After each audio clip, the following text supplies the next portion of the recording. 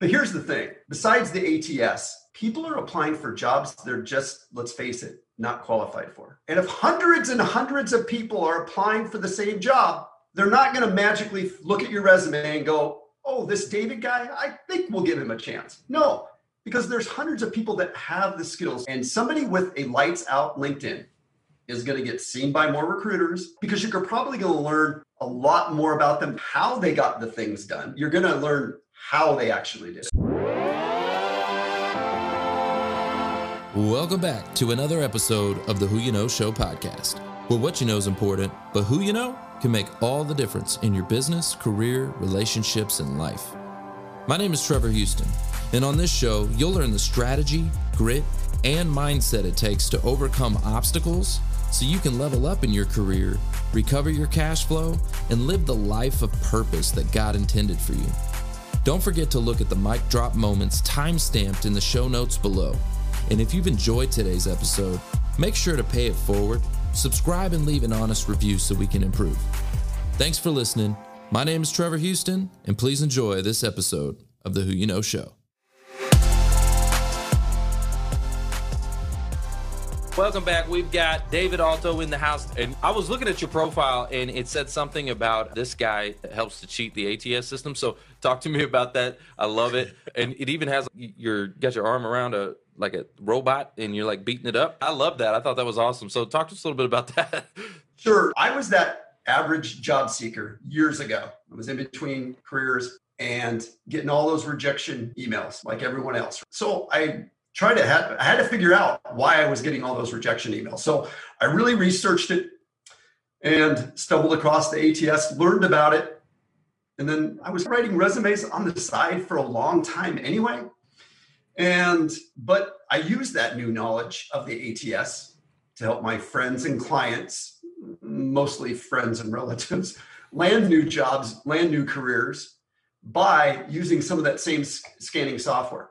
I really saw them getting interviews, getting jobs, and I knew you needed to slow down. You'd have to really take a look at that job description. It was really beginning part of 2019 that I really started to go full in on LinkedIn. And then I left my 9-to-5 job to do this full time. I was doing both.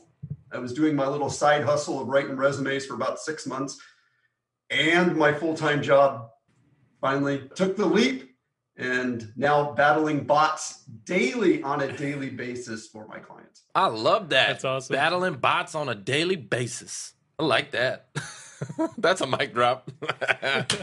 Dropping mics for you. Okay, so tell me, what do you think the biggest mistake job seekers making right now? Yeah. Sure. They think that, again, shotgun approach. If I apply for 300 jobs, somebody is going to see me. But here's the thing.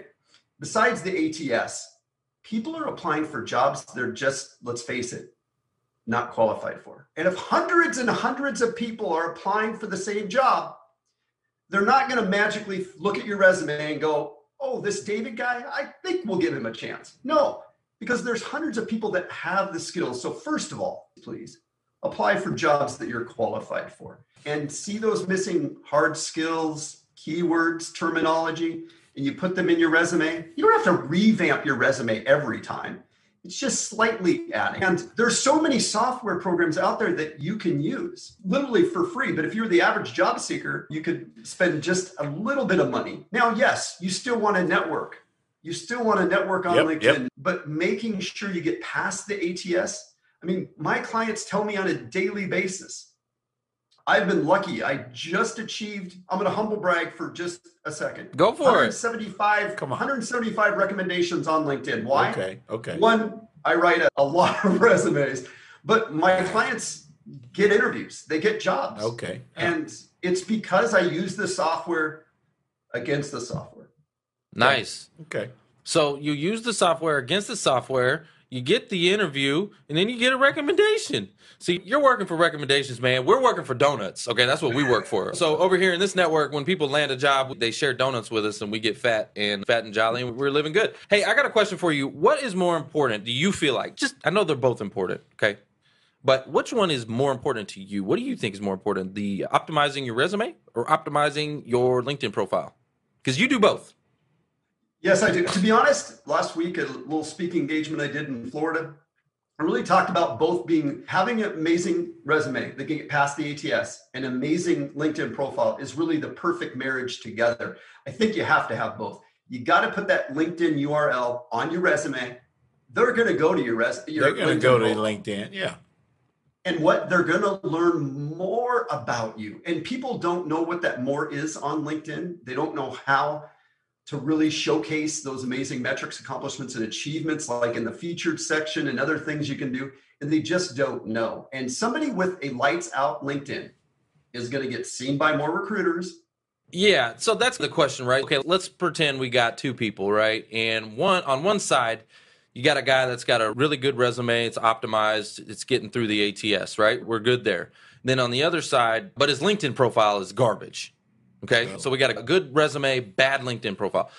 And then on the flip side, we got somebody that their resume is not that great, right? It's not good. And then, but they got a freaking stellar optimized LinkedIn profile. Which one do you think would perform better? Who do you think would get the job first? I'm just curious. If that resume got past the ATS, they're not spending much time, and they went to their LinkedIn profile, then yes, you're going to hire that person that had that amazing LinkedIn profile, because you're probably going to learn a lot more about them. You're going to learn how they got the things done. So you're not just what amazing things they got accomplished, but you're going to learn how they actually did it. So you're going LinkedIn profile then?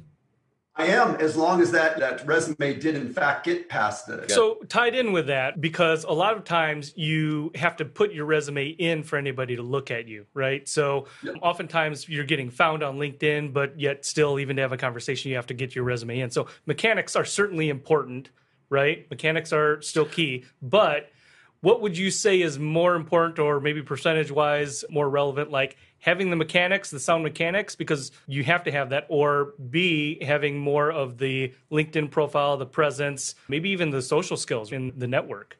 Yeah, that's a tough one. To be honest, I think the resume part's the easy part. The hard part is promoting yourself and selling yourself. So I still think it goes back to that LinkedIn. LinkedIn is growing and growing. It's just not for recruiters and hiring managers anymore. You're going to be able to network for just all sorts. Again, that connection you make today. The reason I'm asking the question is because when you start a job search, it's like starting your own business, right? You have so many things that you've got to figure out, and you got to do it all on your own, or outsource the work to a guy like yourself. So that's what I would recommend. If you can and you can afford it, right? Outsource and get some of this stuff done quicker. But let's say you're taking it on your own and you're doing it all by yourself. Where do I start? Do I start with the resume and really tackle that job? Do I start with the LinkedIn profile? Do I really tackle that job? Do I try to do it all at the same time, which that can create issues as well? So that's why I'm just asking, just curiosity. Sure. I think that you have to have a solid resume to really then work on your LinkedIn. You do. So what comes first, the chicken or the egg?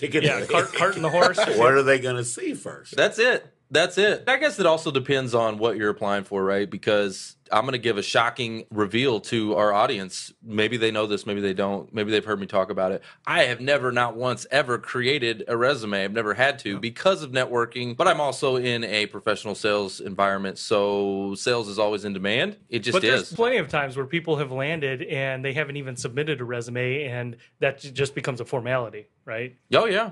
100%. It does. I hear you. Yeah, no, people land the job. Right. And then they say, you need to go apply. You got to give me your resume, but they've already landed first. Yeah. I was curious. It's fun to think about those things, but ultimately you need it all. So what I would recommend for people to do is to go ahead and save some time by outsourcing to a guy that is an expert. And this guy beats up ATS systems is all I'm saying. I want to mention that and give both you, David, and all the other professionals that are helping job seekers, and there may be some expense to it. We haven't talked about this in a while, but think about how much you make. Think about how much you make per month, per year, and think about getting help in that, shortening the time, maybe 30, 50% more time or less time that it takes you to get landed. How much does that actually save you? So a lot of people have that mentality. It's a scarcity mentality where I can't spend that, but in reality, they can't afford not to. 100%.